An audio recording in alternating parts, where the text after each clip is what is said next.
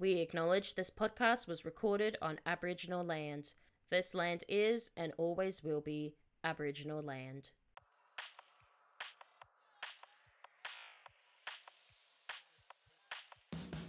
Hello everyone and welcome to a brand new episode of Feeling Nostalgic. I'm your host Demi Lynch, and on today's show we have a pop culture queen. She is a pop culture nerd. She knows all things celebrity, gossip, entertainment, pop culture. It is none other than Laura Brodnik. She is the host of the daily entertainment podcast, The Spill, and I have been a fan of hers ever since the podcast started, which was like, oh gosh, it was like 3 years ago now, and I've been listening to her. She's been in my ears from Monday to Friday ever since, and I'm obsessed with her, and I just love how much of a nerd she is with pop culture, because that is definitely me. So I hope you all enjoy today's episode, where we talk all things movie premieres, Gilmore Girls, Buffy, how the Hollywood Reporter got it so very wrong when they talked about the top 100 shows of all time, and also Laura's very strange obsession with Emily in Paris. Anyway, I hope you all have a good time listening to this episode. It's a really, really fun chat. So sit back, relax, grab a bev, grab a snack. Let's get nostalgic. Laura Brodnik, thank you so much for coming on to today's podcast. I feel like you have been in my ears for the past 3 years now. How are you, my dear? Oh, I'm very well, thank you. And thank you for having me. I love talking to other people who have this like intense interest in pop culture. This is my idea of heaven.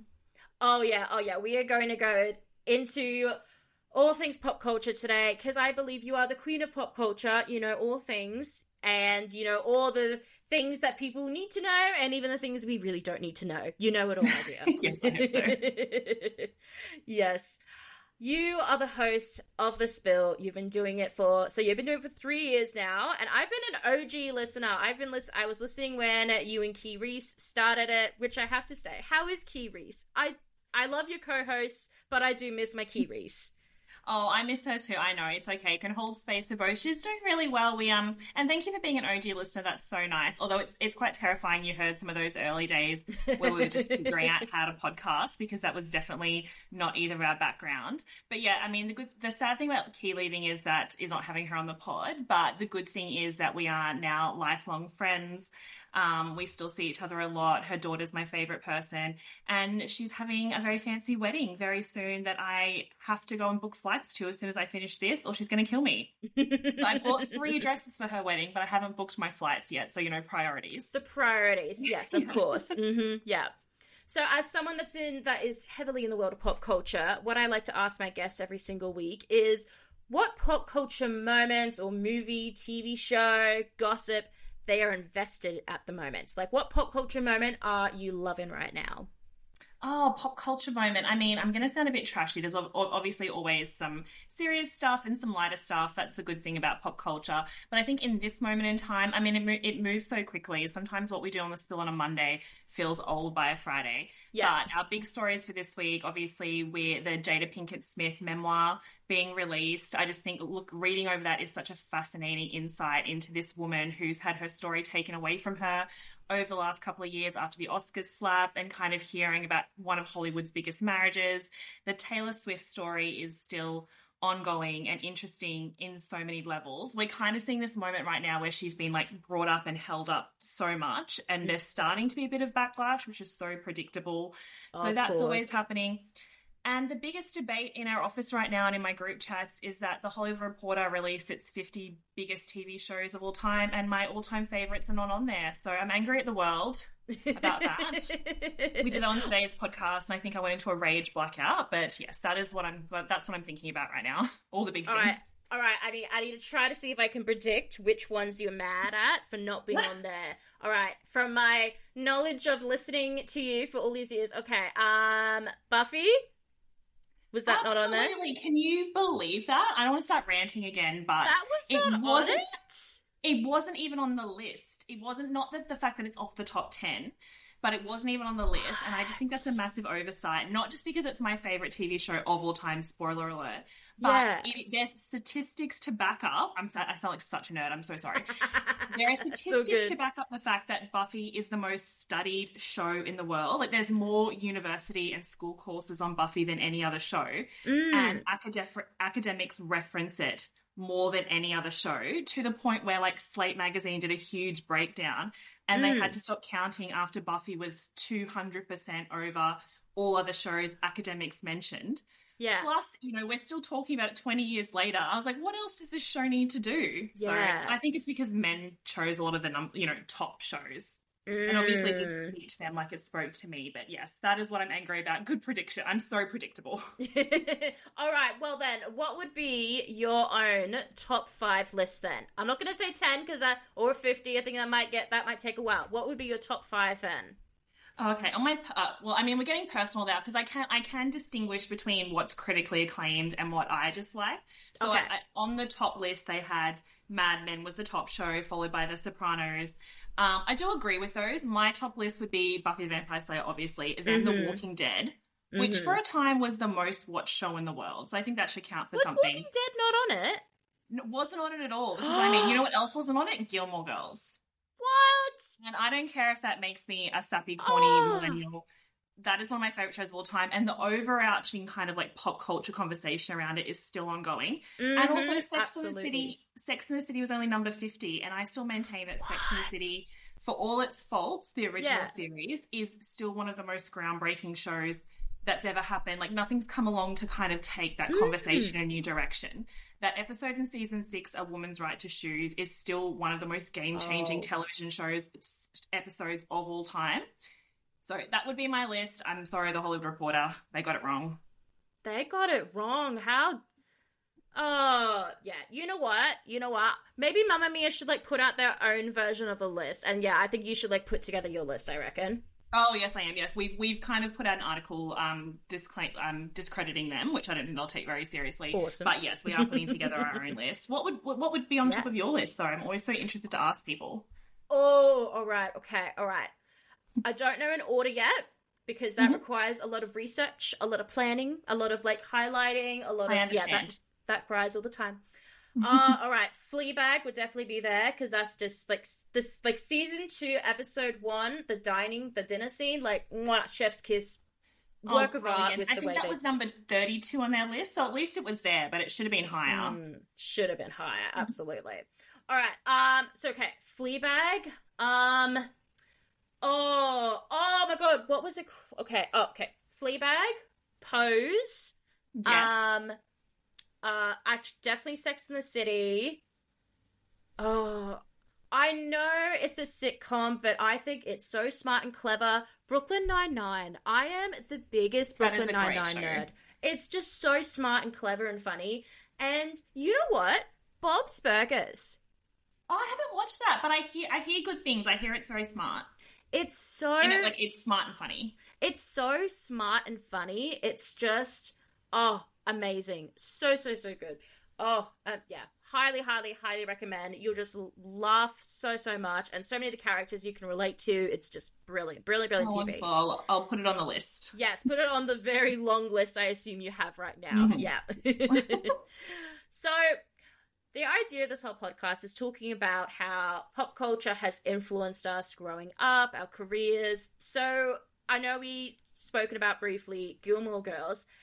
I want to talk about how that influenced you growing up because I don't know about you, but it definitely influenced me a lot.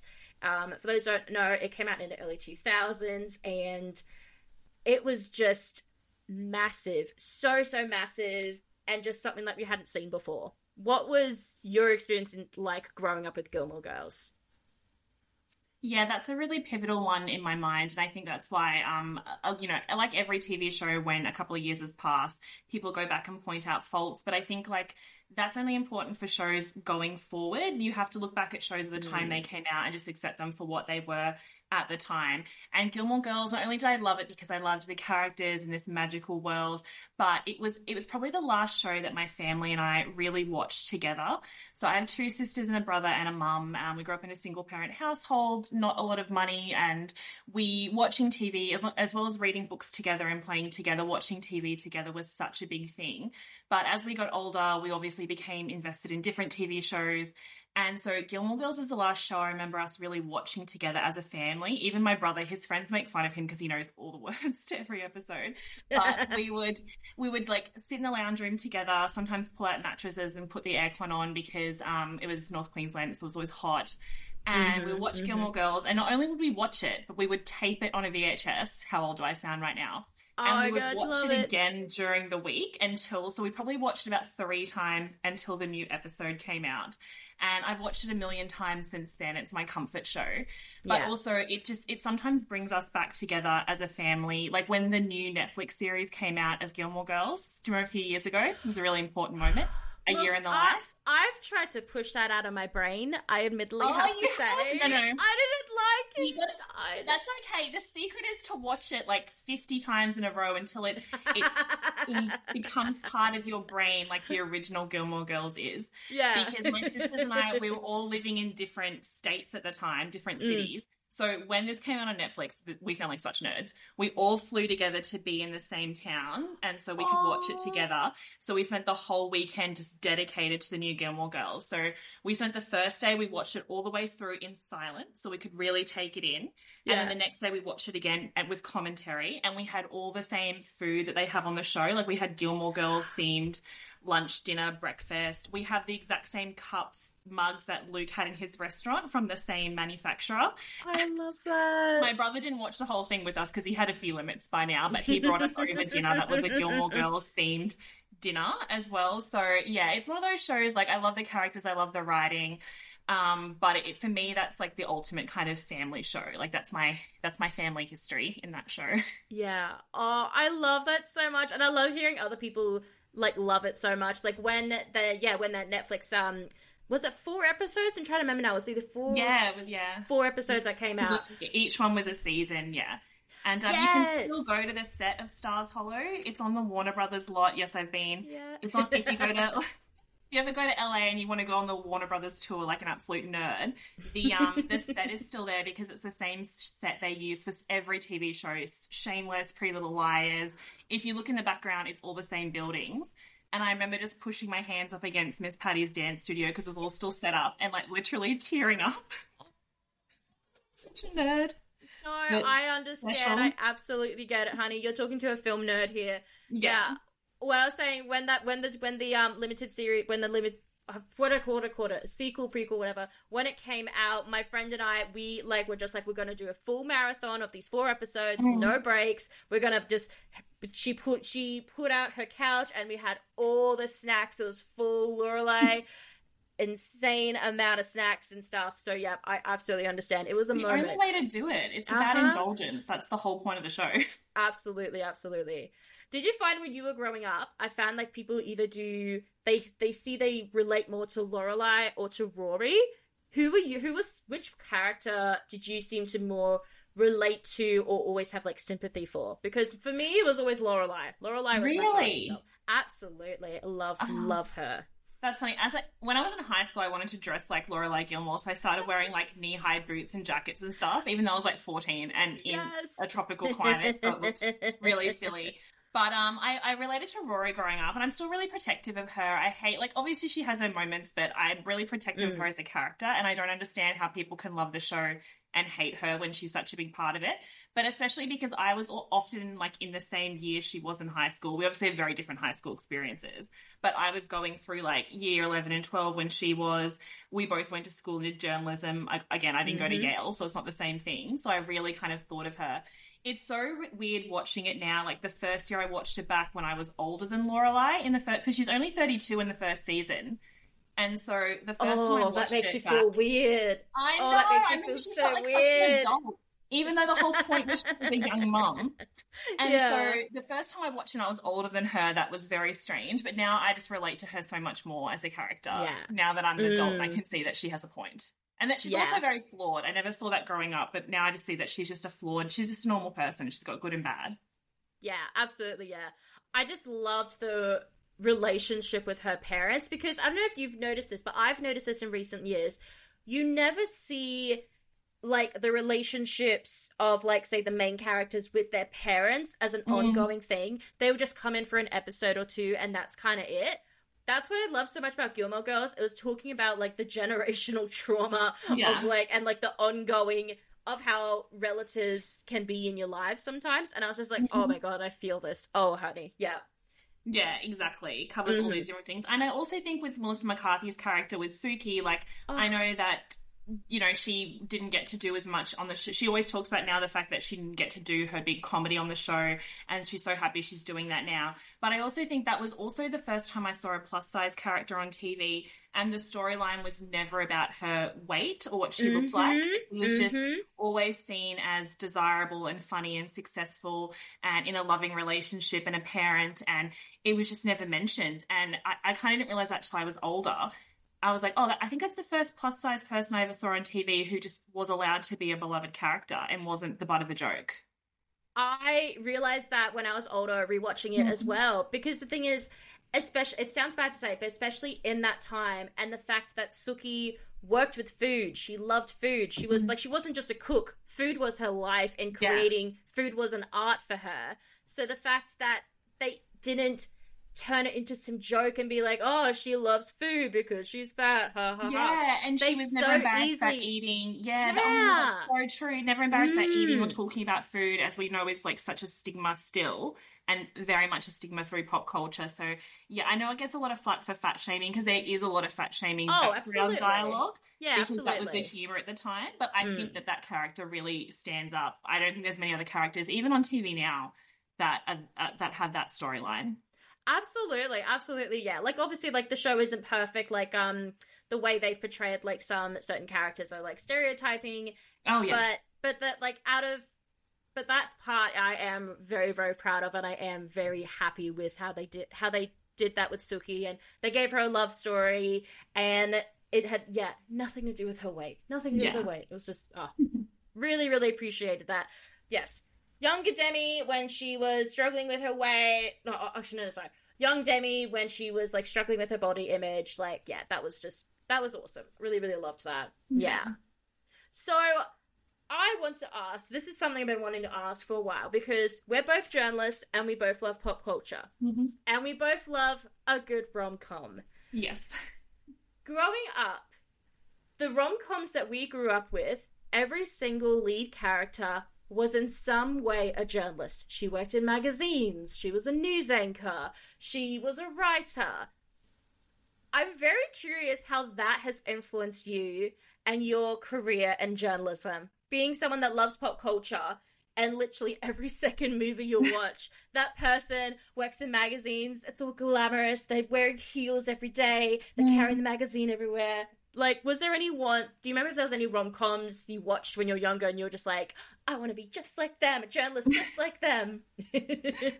Yeah, I mean, I guess, like, I was always heavily influenced by, like, How to Lose a Guy in 10 Days, the kind of, fancy magazine job, Devil Wears Prada. Even, I'm not much of a reality TV person, but I did watch The Hills religiously when it was out, because that just was the most glamorous thing I'd ever seen. It's interesting. I think it hit me later in life. Like, I was a slow starter, because I've only just worked in pop culture and entertainment journalism for the last 5 years. So previously to that, I was always like, I'm going to work in newspapers. I'm going to be a news reporter. So the first 10 years of my career, it was very not like the glamorous magazine girls that I'd grown up watching on TV. That, like, didn't even cross my mind to do that. I was a police reporter for many years. I was a crime reporter. I was a general news reporter. And I kind of, after doing that for 10 years, I was like, okay, it's very difficult always being there on people's very worst day. Even though you're not doing as much as the police or emergency services or ambulances, you're just always talking to those people and having to go do the death knocks and following up with these stories. And I think that's really important work, but I need a little break. And I also kind of realized that newspapers are kind of on their way out. So I started at Mamma Mia just to get a little taste of digital media as their weekend editor. and somehow fell into doing entertainment journalism. And I'd never done it before, but it's kind of become my career path for the moment. And I think now I'm having that moment now in my 30s when I should have had it in my teen years of, you know, having that kind of, this is so lame, that kind of Sex in the City lifestyle of like, I live in the middle of a big city and I have my own apartment and I'm a writer for a living and I get to go to fancy events, and pre-broken foot, I wore heels everywhere, and kind of having those moments. And it's so funny because I think there's a lot of stereotypes about women's media, and most of them aren't true, but some of them are, because there's that moment in How to Lose a Guy in 10 Days where I think it's Catherine Hahn's character doesn't want to write about her breakup, and they're like, oh, that's fine. And they're like, who will write about her pain? Like, someone's going to write about it. And I was like, oh yeah, that's women's media. It's like, we won't make you do it, but we're going to do it some way. So, now, it has influenced me quite a bit now, I do realize. Yeah. Slowly as you go through your career, you're just like, oh, I am just like Andy Sachs, yes. yes, hopefully, yeah. Yeah, Andy Sachs, like, I want to be Andy Sachs post-makeover, but I'm still a little pre-makeover, even though I still like the red lip and all the glam. Oh, yes, of course, yes. The beauty cupboard, all that sort of stuff. Like, we don't have the same one they had in that movie, but having, like, the beautiful products everywhere and the excitement and stuff is still very much the world of women's media. Love it, yes. And one part of the glamorous aspect of it all, I see it all the time on socials, is the movie premieres, the TV show premieres, even musical premieres. Mm-hmm. You have been to your fair share of them, my dear. You've been to many. Mm-hmm. So I would like to know, what are the best and worst things about a premiere? Best and worst things? Well, it depends if you're working the red carpet, which I used to do a lot, but not only now if it's like a really big red carpet, is its own kind of particular nightmare. Sometimes it's really wonderful and you get to interview a whole bunch of incredible people and get really interesting information. Like one year at the Arias, we were celebrating Australian music, so we were asking everyone to sing a few lines of their favourite Australian song, and that was so amazing, standing there with like the best musicians in Australia and having these moments of them singing, and you're filming with them.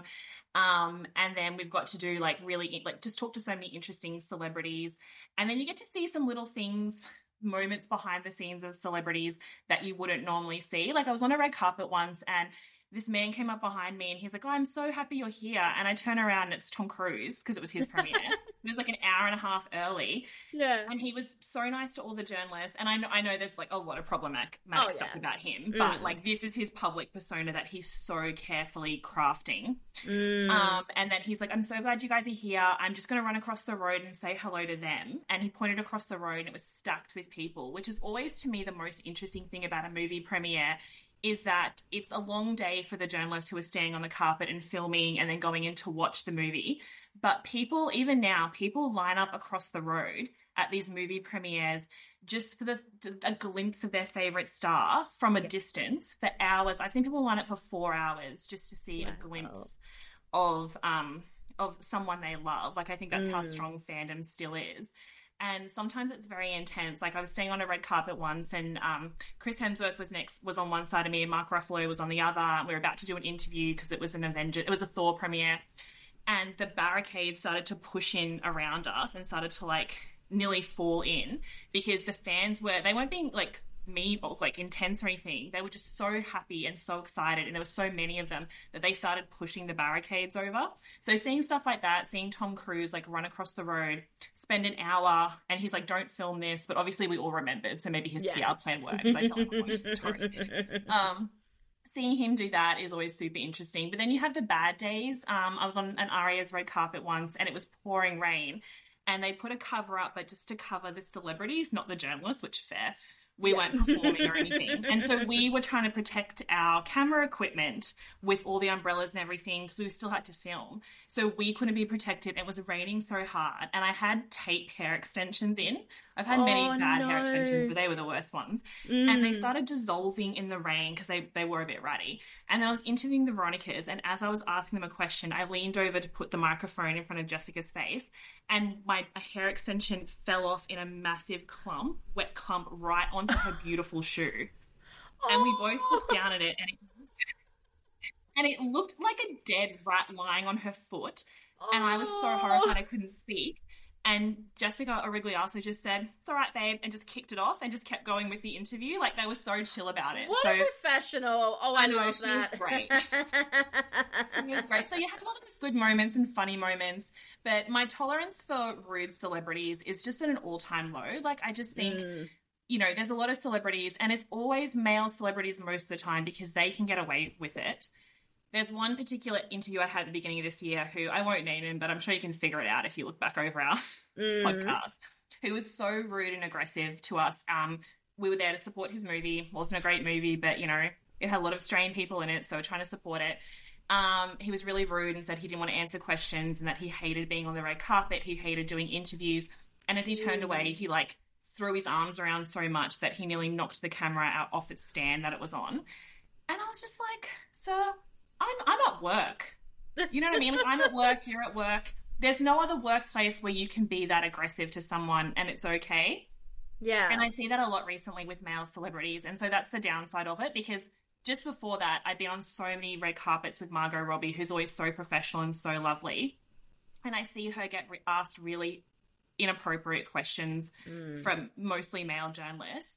And she's just so professional because she knows if she does one wrong thing, that'll blow into a big news story. But we have a lot of actors, and a lot of them are Australian. Not always, like, you know, it's a universal thing. But there's a lot of male actors who are very aggressive on red carpets, and everyone just kind of brushes it aside because that's just how they are. They're an artist. And my tolerance for that is an all-time low. So next time that happens, I'm walking away.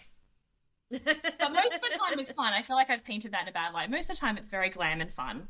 And you just have to hide flats behind the little barricade to wear while you're doing the interviews, and you slip your heels on and go into the movie when it's time to actually watch it. Yeah. I have to ask, what's it like actually being in, like, the cinema part, being in the chairs and everyone's watching the movie? Like, are people actually watching the movie, or are they just, like, taking photos because, you know, like, say the director and then some of the actors are at the front row or stuff like that? Like, or is it like a proper cinema experience and everyone's just like, okay, be really quiet, we've got to properly watch this now? Yeah, that's an interesting one. If you're at a screening at the moment, the security is so intense that they'll either take your phone or they'll watch you. I've sat in so many screenings for movies that are just about to come out, but they're still under the confidentiality agreements. And so there's a security guard who sits and watches you with night vision goggles. So, they're watching, they watch you while you watch the movie, which is fine in, like, a really big cinema. But I've also sat, if I'm about to do a big celebrity interview for, like, the star of the movie, and it's just me at the screening, it's just me sometimes and a security guard in night vision goggles watching me. So that's sometimes a bit intense. And I was like, I'm so sorry, do you mind if I have a snack? Like, I've got a really busy day. This is my only chance to eat, kind of thing, which is always fun. But wait, I need to backtrack. So wait, it's you in a room watching a movie with someone watching you, and that's it? Yeah, I've done that a few times. That's the security level. And I was like, you already took my phone. Do you think I have a hidden camera in my purse? I don't know. They take movie security. It's very serious. It's not a joke. Very intensely. Wow. But yeah, premieres, it's different. I think sometimes there's such an intense energy in the room when the cast are there and the director, and if it's in Australia, they often have a lot of their family and friends there. And so there's just this electric feeling in the room, and it's like watching, even though it's a movie, a lot of the time it's like watching a live stage show because people clap and cheer when their people come on. So that side of it's really beautiful, and it is really, like, sometimes I've sat next to people and I've been able to watch the expressions on their face. Like, I've done it with Chris Hemsworth or a Margot Robbie or that sort of stuff, or Melissa McCarthy, where you can watch their face, watch the audience react to their movie, and when they get a big laugh or people gasp, it's a really beautiful feeling. The downside is now that everyone's an influencer, and that a lot of the time you have these cast members on stage and they come up and talk on stage before the movie, and I always find that really interesting. And there's so many people in the audience who are filming themselves, filming them. So they've got them in the background, but they're filming their own reaction. And I understand, like, social media currency and that sort of thing, but I just think, when else are you going to get to see, like, at the premiere of Elvis, Tom Hanks got up and, like, led us in a sing-along of Elvis songs, and everyone was, and he and Baz Luhrmann, and they were clapping and we were clapping, and Tom Hanks, like, leaned down and shook my hand because I was the only one not filming. I was like, I just want to be in the moment. Like, I film a bit, obviously, because you got to post and stuff. But I feel that people, sometimes people lose the magic because they're too worried about what they're going to put on their own social channels instead of what they're experiencing in the cinema. So yeah, it can be a wild ride. Yeah, I can imagine at the moment it definitely would just be so interesting because people, they're in work mode, but at the same time, like, it's entertainment and they, this is entertaining, and, seeing the celebrities that they love and adore, you just, wouldn't know how to control yourself, just like, oh my god, what do? I need to do this for work, but at the same time, I just want to, like, just listen to every word they say. Yeah. Yeah, exactly. What celebrity that you've met over the years, like, during interviews and premieres and stuff, where you just, like, almost to a sense you had no self-control of, like, you were just full-on blank, like, you full-on blanked when you saw them, you're just like, oh my god, I can't believe I'm meeting you, I don't know how to function, what is life, have you ever had that moment with this particular celebrity? Yeah, I've really picked the wrong line of work because I have a really hard and fast rule now that I don't interview anyone from my favourite TV shows. Only because really? I think, and it's really hard. Like, I've come close, especially recently, a few people from, like, The Walking Dead and Gilmore Girls and Buffy have been in other shows, and someone will be at work, will say, like, Laura, you have to do this interview. Like, Lauren Graham from Gilmore Girls, Lorelai Gilmore, has been offered to me as an interview so many times, and I always say to my editors, without a hint of, like, I'm not being sarcastic or dramatic, I'll lose my job before I talk to that woman. That is the only caveat to that is I did have to interview Melissa McCarthy this year, which was really... I did because she was there for Little Mermaid and that was such a big important movie, and out of all the Disney remakes I really loved it, and I just wanted to interview Halle Bailey, her co-star who plays Ariel, and they said to me, I think I was the only journalist in Australia who was like, can I just have Halle and not Melissa? And they were like, no, they're doing it together. And I think they must have thought I hated Melissa McCarthy, but the truth was I love her so much. And I walked into the room, I just to try and not make eye contact with her the whole time and just not look her in the eye. Because I just think that TV shows, as you can probably tell from my craziness this episode, are so important. And I think they're a separate world to the pop culture and the world that we live in, which is kind of more newsy. And so I like to keep my favourite TV characters in their world. Like, I don't follow any of them on social media. I don't seek out news about them. And I don't interview them. Because if Sarah Michelle Gellar exists, then Buffy the Vampire Slayer doesn't exist. You know what I mean? Yeah. I got burnt a bit in my youth when I didn't know any better. I interviewed Eliza Dushku, who plays Faith in Buffy. And she was wonderful and lovely, but I was just so intense, and she said something about her own life, like what year she graduated college, and I corrected her because I knew the year and I knew she'd said it wrong. And I honestly think to this day she has a restraining order against me. But after that, I tried to watch Buffy, and all I could see was me prepping for the interview, the notes, what she said, what I said, and all of a sudden that magic was gone. So I don't interview those people anymore. But to answer your question, yes, Melissa McCarthy was wonderful. I think I teared up speaking to her. This year I interviewed Kate Blanchett, and that was amazing because she was so smart and so ethereal looking. And as she was talking to me, and we were having like a really intense kind of back and forth about a movie and like, you know, kind of, do you say it's an Australian movie? And I said, like, it's a really important movie. And she said, no, I don't like people to call my movies important. It makes them sound like work. And as we're having this like really interesting back and forth, I was like, you were just like, I've grown up watching you, and you're just such an important part of film history. I can't believe we're sitting with like basically our knees touching because we're so close together on this platform. And then Emma Thompson, I interviewed her, and I grew up watching, you know, Much Ado About Nothing and Sense and Sensibility, and obviously everyone loves her in Love Actually, and she's done so many other things. But we had this really intense interview that was nearly an hour long about so many different things, from like motherhood to sex and orgasms and fame and everything. And afterwards she stood up and hugged me and said that was a really great interview.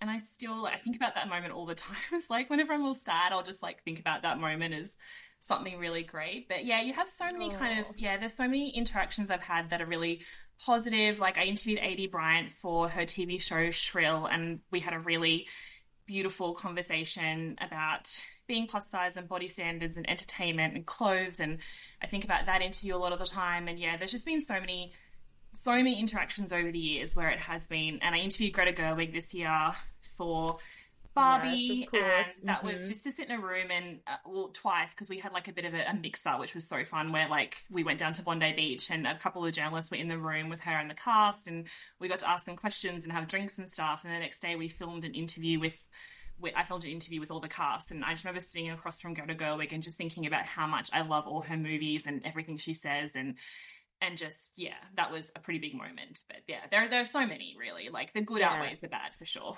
Yeah, absolutely, yeah.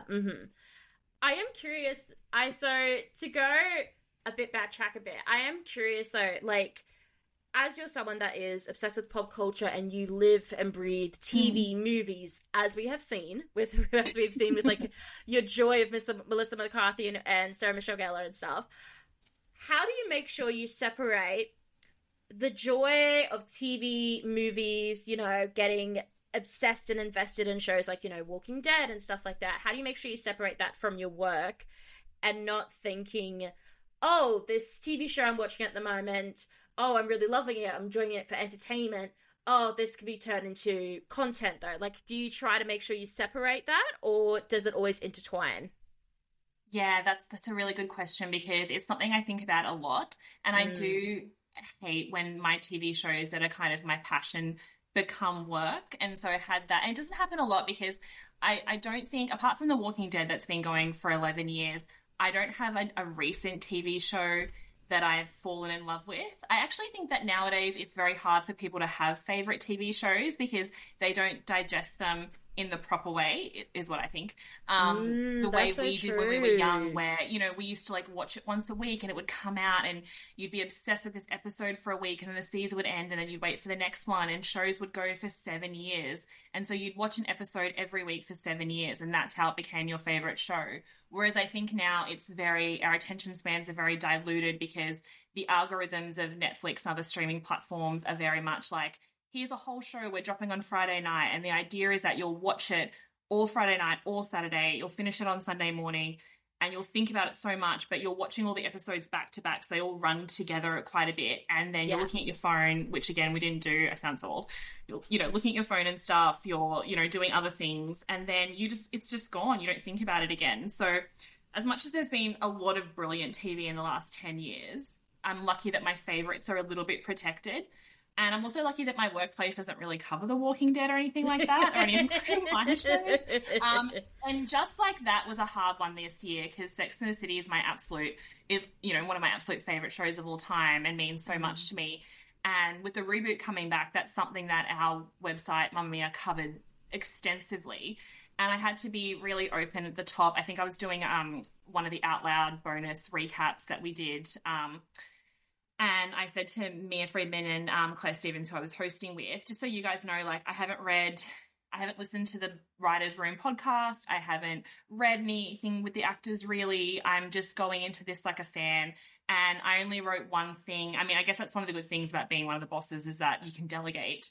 I ended up delegating quite a bit of the other articles to other writers. And I only wrote one piece because I didn't want to have to be rushing and watching it in the afternoon, like, or getting a screener, which we can do, which is great. But like, you get a screener and you watch it in the office on someone's computer and everyone's sitting around, everyone's taking notes. And I just don't think that's the vibe. When I watched... Is that how that works? Yeah, which is what we did. So I was only on the Mamma Mia Out Loud recap episodes for 2 episodes until the other host came back, thank God, because we had to pre-watch, the screeners in the office. And so you're just sitting on an office chair and everyone's writing notes, and it's fine, but I like to watch And Just Like That and Sex and the City, like, especially in Just Like That, because it's coming out weekly. You know, I'll get home, I'll sit on my velvet couch, I'll have comfy clothes on, I make myself a Cosmo because I'm such a nerd, and I'll, like, you know, light some candles and I'll put my phone away and I'll really, like, take it in.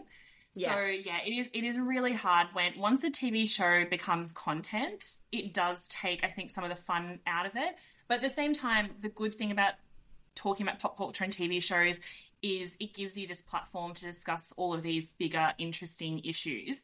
And so that's the good side of it too, is that the conversations that you would have with your friends and family or in your group chats become your work. So it doesn't feel like work. Yeah. No, that's so true. Well, luckily, you're not a pop culture journalist like in the early 2000s or the late 90s, like, because there was definitely, not compared to now, I think there's probably more analysis now compared to back then, but there's definitely was analysis of Buffy and also Gilmore Girls. So lucky you weren't a journalist back then. Yeah. Is there a pop culture moment, I bet there's a couple, that you just like a pop culture moment that you just cannot for the life for you get into, understand, and you're just like, when will this blow over? Because it's my job and I have to report on it, but I just don't care.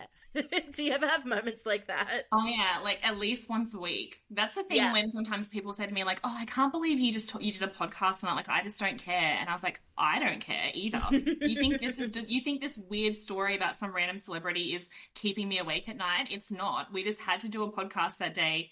And it's my job to find an angle. But I think for me, it's anything reality TV, which I don't say that in a bad way. We all have our, guilty pleasures. And I know that also reality TV has given us a lot of important conversations, but I can't get into it. So this whole Scandival thing, I just published an article this morning that was a follow-up on the Scandival stuff. And I was like, I just cannot think about this anymore. I can't hear about it. I understand how important it was. And I'm not rubbishing anyone who... Like, if I was watching those shows and a big affair like that came out, I would also be riveted. But I just, that just washes over my head. Anything reality TV, anything Housewives, even though I've interviewed multiple Real Housewives stars over the years, because I actually find people who are on reality TV so fascinating. Like I know it's fame, but also the inner workings of your mind to go on a reality show are just fascinating. And I've been on a lot of reality TV sets and I find them interesting. So I guess that's one thing. I find that interesting from a work perspective, but the constant conversation around it is too much. That's probably then a good thing then that is only a work content, that's only work. So then you can fully deep dive, go on the set and actually like see what is it like being on set? Like, are you just like on a chair, like near where all the cameras are and you just like, like writing in your notepad, just like watching everyone for like behind the corner or something like that? What does it normally entail? Oh yeah, it depends. Like, I find film and TV sets so interesting, but they are also the most boring place. And the people on them say this too. They're the most boring place you could ever be, but the most hardworking. And also, I just find them so interesting. So if you're on a big blockbuster set, it can be really like the sets can sometimes be amazing because they've constructed these entire worlds. Like I was on the set for Dora the Explorer, which I know wasn't a big blockbuster, but they made this entire world on the Gold Coast of this like jungle that the Dora Explorer, the character, because it was live action, goes into. And I remember like walking through, it feels like you're in an actual rainforest. And I like leant down and like moved a rock and there were like bugs under the rock. Like the camera's never going to see that. That's amazing. It was just, and the same, I went to the set of Unreal in Canada, that show that was about reality TV. Oh, and, that would have been in my list. That would have been in my list. That Unreal. Was amazing. Also, talk about meeting people from TV shows you like. Shiri Appleby was on this show, Roswell. I don't know if you ever watched it. I was obsessed with Roswell, and she was the lead in high school. And then she was directing that episode as well as being the star. And so I was on the set in Canada for a few days and they were filming season 2. And she came in the little director's tent and we like sat like with our arms pressed against each other for 40 minutes. And I'm having a panic attack because it's from Roswell. And then we kind of started to make friends over the days I was there. Like, she was really friendly and smart and we talk heaps. And on the last day before I flew back to Australia, I was like, I'm going to tell her I'm a massive fan. And then she said to someone, she was doing another interview and I overheard her say, she's like, I was in Paris the other day and someone came up to me and they talked about a TV show I did when I was a teenager and it was so weird. And I was like, oh, thank God I didn't say anything. So like being on sets like that are amazing. Like sometimes you get to see like big blockbusters sometimes are very boring because it's a green screen. So you can spend 6 hours watching someone just take a step and they'll do it over and over and over again. But being on like a smaller set, especially if it's outside somewhere, you can see, I've like seen stunts and stuff, can be really interesting. And then reality TV sets are sometimes the most interesting because you're watching it in real time. Like earlier this year, I went to the set of Fuckboy Island, and spent the day on that set. And that was so interesting because you walked into this big mansion where all the fuckboys are living. And it was literally like they hadn't made it up for TV. Like the fuckboys were, that was their true characters. Like we walked in and one's ironing in his underwear and they were being all sexy and trying to like, because I guess they were just like more women kind of thing. And then you watch them like go like the date they had set up on the beach and watching Abby Chatfield like kind of read them to shit and stuff. Like it's very interesting. And we watched them have this like water fight and they kept like the boys kept going over, they had this little tub of water and they kept like putting water over themselves, their muscles would glisten. Like you don't see that on camera, but it's just so funny watching it behind the scenes. So yeah, being on a set is just, it can be really boring because a lot of the time you're just waiting. I mean, not boring for the people who are working because everyone's super busy, but as a writer who's observing, it can just be hours of sitting around and nothing happening. But I find even the real, like the minutiae of it, just watching the sound person plug in cables and watching the makeup girls walk around with their little kits, and I find that so interesting. Yeah, that would be just people watching. People watching would just be so fascinating. Absolutely. If you're into people watching, a film or TV set is the place to be because everyone has a very particular job. Everyone looks just crazy busy, and there's also so much waiting around where you just get to stare at each other. So it's a good setup. It's like, the best spot for people watching. Yeah. Mm-hmm. Yeah.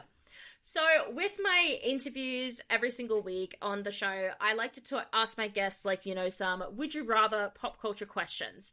However, because you are the pop culture queen, I would love to get your predictions. I would love to get your pop culture predictions. That's what I am interested, because you have had to analyze so many different aspects and worlds of pop culture. So I'm very interested to hear your particular predictions. No pressure or anything. Nothing under pressure at all. Yeah. So, as we all know, this year the trend amongst celebrities has been divorces and breakups. Last year the trend was having multiple weddings. What do you think next year's trend amongst celebrities it's going to be? I think we're going to see more kind of full-blown flings, if that makes sense. So up in kind of what we're seeing with Taylor Swift and Travis Kelce a little bit now is, I don't think anyone's saying that's a love story. Maybe I'll be wrong. Maybe this time next year we'll be talking about their wedding. But I think it's been like to be very secretive about that sort of stuff. And I think like big kind of celebrity marriages, and also having multiple weddings were a trend for a long time. And now celebrity divorces, I mean, divorce is always there. It's not a trend. It's just a trend to have it more publicized, because I think celebrities and their PR teams are very aware at the moment that the audience is very focused on a hero and villain narrative, and also celebrity divorce documentaries are at an all-time high, so you kind of want to get your side of the story out there first. But I think now people want that lighter celebrity stories. They don't want to see everything, the celeb posting it just to Instagram. So I think we're going to see more of these, of utilising like paparazzi, utilising public spaces to have these more kind of frivolous, fun, little romance. And I think also friendships, celebrity friendships took a hit for a while, but they're kind of coming right back in. Like, I think that's a very safe space, and it's a way to kind of help both of their brands. And I don't want to be cynical that like, I think celebrities only think of their public opinion, but you do have to an extent. Like, I think everything's a lot more managed than we think. So I think flings for 2024 would be my prediction. All right, that's a prediction. Yeah, flings. Yeah. Well, Gigi and Bradley, they're already starting the fling, and as you said, Taylor and Travis. So never know. And if you're famous, you don't have to be seen if you don't want to. Really, like there's so many, there's so many celebrities who have dated for years and we never knew till afterwards. There's so many ways to, if you've got the means, private jets, private cars, private entrances, all exist for a reason. Yeah. If you walk down a particular street in New York, you're going to get photographed, then you want the world to know. And that's okay, because that's the fun celebrity news. No one gets hurt in that. Yeah, no, exactly, yeah. And also, like, it's not just this one person analysing all this. They're not analysing it. They have a team of people whose actual jobs, whose salaries depend on them having a good public relations with their person. Like, it's people's entire careers. So, yeah, and I absolutely agree with you saying, if someone wants to be seen, they will make sure they're seen. Speaking of Taylor Swift, prediction. Do you think she'll be with Travis Kelce 2024? What do you predict? God, I don't know. I don't really like Taylor Swift. I'm not as an intense fangirl as like some people I work with who would be very big on this. I mean, I almost hope not for her, because she was with, oh God, I say I'm not a fan, but I apparently know about her whole life. Because I was going to say, she was with Joel Alwyn for like 6 years, and that was so private. And I think, not to kind of read into people that we don't know anything about, but I think now we're seeing her really relish in this public state and like be able to go out and meet different people. So I'm going to hope that she's on to another sexy fling at that stage, and that we're watching that play out like a rom-com just as much as we are now, because that's what it feels like. It feels like a rom-com just in real life. So that's why people are attaching themselves to that narrative, because it's just fun, low stakes. Yeah. As soon as I saw them in that car, like, and it was like full on getaway car to the song, I was just like, oh, this is a rom-com in real life. We're loving it. Oh, was it you? Okay, I listened to that many podcasts. I forget if it's from you or another podcast. I don't know. Was it you that I did said the same thing? Yeah. I think it was you saying that because there's not a lot of rom-coms nowadays. Yes, there's not a lot of rom-coms nowadays. So now we just get so invested in celebrities' relationships, especially when it's like so, just like, oh, what's the word? Like, yeah, like with their relationship, it's not controversial. It's just very hope punk. It's just very like cookie cutter, fairy floss, sweet, and yeah, we just love it because that's our version of a rom-com for us. Yeah, exactly. Because like all the big studios don't really do rom-coms anymore because it's all either become about big tent poles, so like Marvel movies or blockbusters or remakes, or kind of quieter studio movies that can do the awards circuit. So that big blockbuster, the idea of a big blockbuster romance movie, which they used to be like one a week. It'd be like a Julia Roberts or a Reese Witherspoon or a Jennifer Lopez, someone would come out. But a lot of those now just go direct to streaming, which is fine, but it just means we don't have as many. Like there's been some amazing ones, especially kind of broadening it out from just a heterosexual relationship. Like I don't know if you watched Red, White, and Royal Blue on Prime. Oh, love. I've watched honey. 3 times since it came out. It's so that's the chemistry. That's all. That should have been on a big screen. Like make it a blockbuster. That's the chemistry that I miss in rom-coms. So they're still there. They're just not out as much. So yes, I think I did sound a podcast. I do ramble a lot. That we're not really getting those kind of really big rom-com moments. And the movies that we have, like, there's been a lot of discussion around how movies have forgotten how to include sex. Because there's not really, think of all the movies that have dominated over the last couple of years. It's like they're afraid, like superhero movies, which I love. I'm a big Marvel fan. But they have just pushed the idea of sex and desire and relationships out of the picture. And a lot of the movies following them don't have that as well. So you've kind of lost that spark as well. So yeah, that's why we're all watching Taylor Swift in a football game. It's a weird circle to come back to. Yeah. And it's so disappointing because there is movies out there. They just need the cinematic release. They need the attention because, this is a hill I would die on. Have you heard about the whole thing about with Bottoms? The movie Bottoms? Yes, I have. I'm so that's the premiere's in Sydney next week, and I'm so sorry I'm going to miss it. But I'm going to to go buy a ticket. They're actually doing a premiere? I did not know this. I don't think the cast is coming, but they're doing a big premiere, and I'm out of town. But I want to go buy a ticket and like give them my money. Yes. Sometimes I go buy a ticket for a movie I've already seen. Like I'll go buy it online just because I see every movie for free. But sometimes I want to give them my money, so I go online and buy a ticket. I'm such a nerd. I love that. So I really, really love that. That's just, money is the only thing that matters. If you want these movies to keep coming out, we have to make sure that like you see them in the cinema, and especially on the first weekend if you can, because that makes all the difference. But sorry, what were you saying about the controversy? Because I know there has been some. Oh, the fact that the cinematic release has just been pathetic. Like, they just only released it in local theaters in the US, even though the ticket sales has been, like, I think, like, 200% higher than what they expected. And, yeah, if there's going to be a premiere in Australia, hopefully that means it's coming to cinema, because I was very naughty. I really wanted to see it, but nowhere had it. No streaming platforms had it, so I did have to do it the old-fashioned, like, taken off the internet kind of way. I see. I will go back. I think it is coming to cinema. You can go see it again. That's fine. I will watch it so many times. I think it's just so fresh, and again, it's a rom-com, but it's progressive, but it's not like, oh, we're progressive, we're doing this. It's just like they just happen to be accidentally progressive, and it's just perfect. Yeah, exactly. Perfect. They're and the kind of movies we need to make sure. But I think a lot of people don't even know about it or know that it's coming out. Like I said, like I don't exactly. know. Yeah, so I guess that's where we need to always be pushing those movies. And if you can, I know not everyone can, and I know like money's tight and all those things, but if you ever can go see it on the first weekend, it makes such a difference. To these smaller releases and making sure that we get more movies like that. Yeah, because we just need more content like that, because look, I love my Marvel, I love DC, but we just need both. We need a bit of both, and I'm in a bit of a Marvel fatigue at the moment, I have to say. I am too. Ever since I think I'd have to say ever since Endgame, I've just been a too. Yes. I lived and breathed Marvel, because I'll defend this to my dying day, that it is really excellent storytelling and really Absolutely. great character building. And that is why people watch it, not just for the stunts and for the spectacle, because there's a lot of massive blockbuster movies that come out that are just as just have as many action sequences and all that sort of stuff and special effects. And you don't build a franchise like that spans decades and that has people. I was in Endgame, I was sobbing, and I was sobbing afterwards too, so hard that the Uber driver pulled over and asked me if I was okay, and I was like, "Sir, no, I'm not."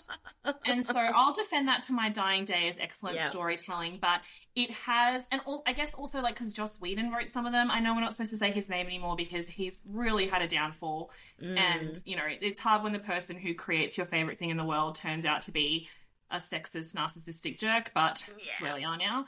But, that was his storytelling. So how can I not like the movie franchise when some of it was shaped by the same man who made Buffy?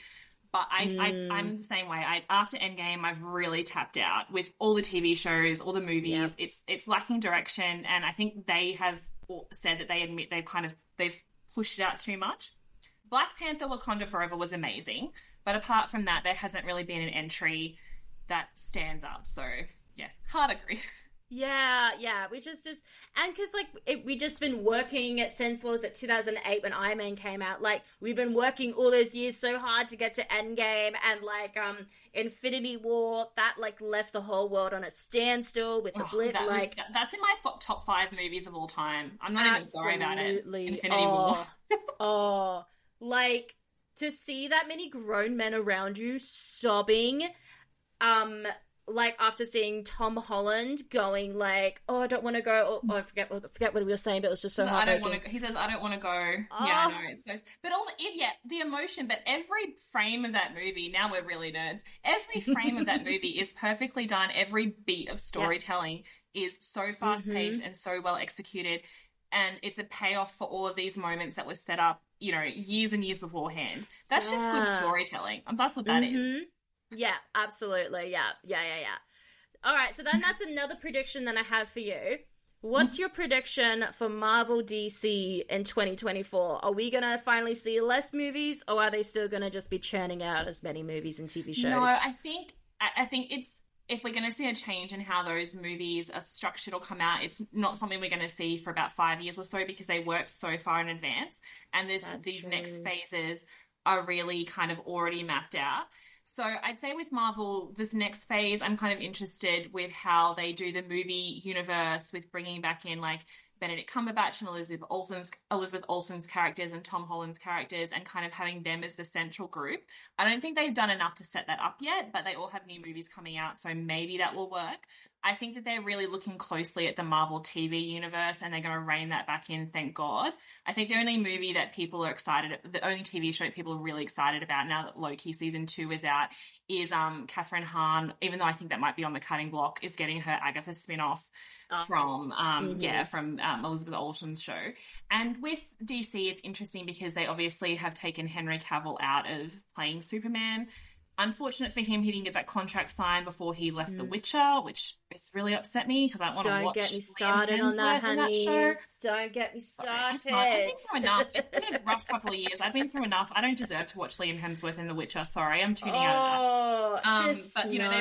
But they've cast all new stars. So they're obviously trying to really revamp that. So I think it'll be different, and I think it'll kind of I think superhero movies are still going to be a dominant force in the film industry for a really long time, because unfortunately fortunately, I guess, because it helps the studio make money so they can make other projects, but I think they're still the biggest money driver.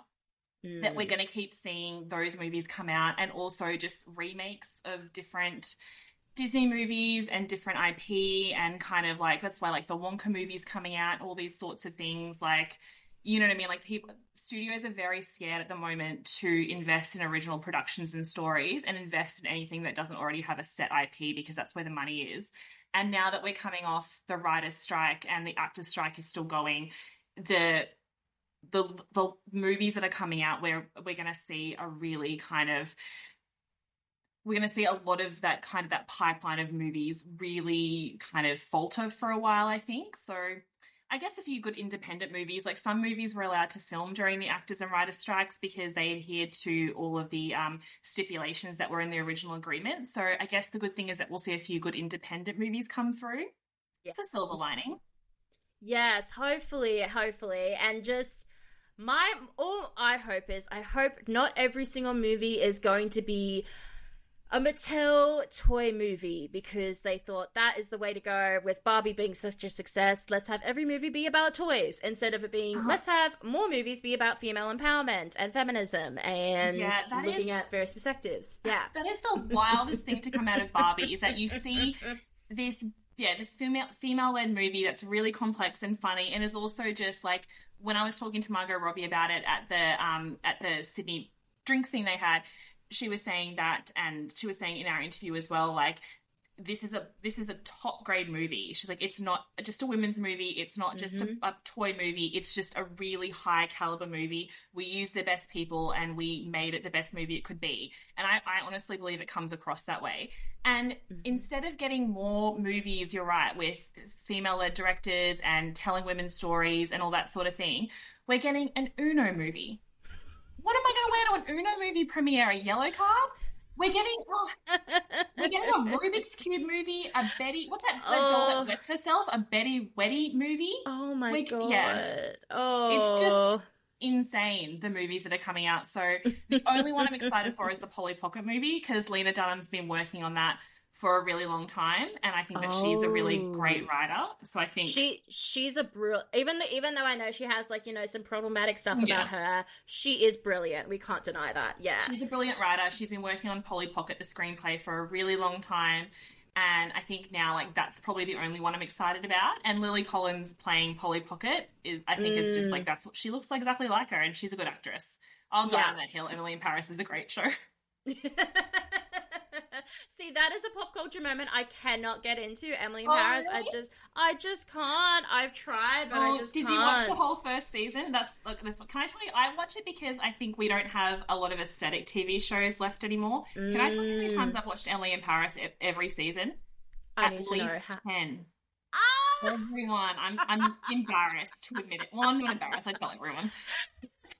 Out that long. That's like the amount you watch for like Gilmore Girls or Buffy or something. Because I think I love a gritty TV show as much as everyone else. I love a dark TV show. I love a TV show that challenges me and makes me think and makes me cry.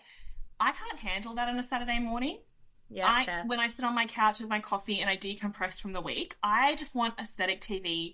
So like The Bold Type or Younger, which I love both of those, Sex and the City, but out of all of them, Emily in Paris is just this beautiful... I don't even have to have the sound on. I'll watch that girl in her silly outfit walk through the streets of Paris and get coffee with no sound on. It's just... I find it very soothing and very beautiful, and it makes me think about being in Paris and getting a coffee and a cocktail without having to leave my couch. Like, I think that we're missing that level of escapist TV. Yeah. Mm-hmm. I think some people get that from reality TV and I don't. I get it from Emily in Paris. So it's really upsetting me that Emily in Paris has delayed season 4 because my sister and I usually watch it on Christmas Day. Yes, that's right. Oh my God, that's right. Once the kids are in other, we don't have kids, but our nephews are in bed and the family's kind of broken up for the day because we've been going all day. Emily in Paris comes out like the day before or the week before. So my sister Lucy and I save it and we watch it on Christmas Day. So Christmas is off this year because no Emily in Paris. Yeah, what are you going to do? Are you just going to just rewatch some episodes? We're not going to celebrate Christmas. Oh, Christmas is cancelled. It's off, yeah. Can't do it without Emily in Paris. Oh. And the fact that she still can't speak French. What is it, like 3 seasons in and still can't speak French? Yeah. Oh, God. Poor girl. Bless her. Oh. Well, I think we can talk about pop culture for hours upon hours upon hours, my dear, but we do have to come to an end, I'm sorry to say. Where can people find you if they want to know more about your obsession with pop culture and your obsession with Henry Cavill being better than Liam Hemsworth for the upcoming Witcher? Yes, that is the rock I'll die on. Yes. I guess I post all, I obviously do podcasts and I write. I post it all to Instagram. I'm not cool enough to be on TikTok. So it's Laura_Brodnik on Instagram. And also The Spill is a daily podcast that I host. Sometimes it's smart, sometimes it's not. it's a daily show, so it's pop culture, it's recommendations, it's celebrity, and we go very highbrow, we also go very lowbrow. So it just depends on the day, but we're there every day if you want to listen to this shrill voice over and over again. Well, I enjoy your podcast. I've been listening to it for like literally since day dot of the beginning, because I inhale pop culture and I've learned so much from you and all the hosts that you've had over the years. And yeah, as soon as I knew I was going to put together this podcast, I'm just like, oh, I gotta have Laura on. Yep, gotta have her on. She's in my ears all the time. And that many times I tell my partner, oh, so I was listening to this podcast and, you know, Laura said something. He's just like, oh yeah, Laura, yeah. He's just like, oh yeah, I know her. Yeah, you talk about her. That woman who's always got an opinion. Yeah. Oh, thank you so much. Thank you, beautiful humans, for listening to today's episode of Feeling Nostalgic. Make sure you go and check out Laura's podcast for more daily entertainment, gossip, and celebrity news at The Spill. And also be sure to follow Laura and The Spill on Instagram. As always, if you enjoyed today's episode, leave a rating, leave a review, tell your mum, tell your dad, tell all the relatives you're going to be seeing over Christmas that you really have no idea what else to talk about, so this could be a great discussion point if you have nothing to talk about when you do small talk. Sorry, that was very fast right there. But anyway, tell everyone about it. If you enjoy the show, let me know, and I will see you all next week for our final episode of the year, and we'll be talking all things Christmas and pop culture with some sisters who are obsessed with Christmas more than anyone else I have ever met in my life. See if that is a good clue for you for next week's guest and our final show for the year. Until then, I will see you all next week. Say hi to your dog for me.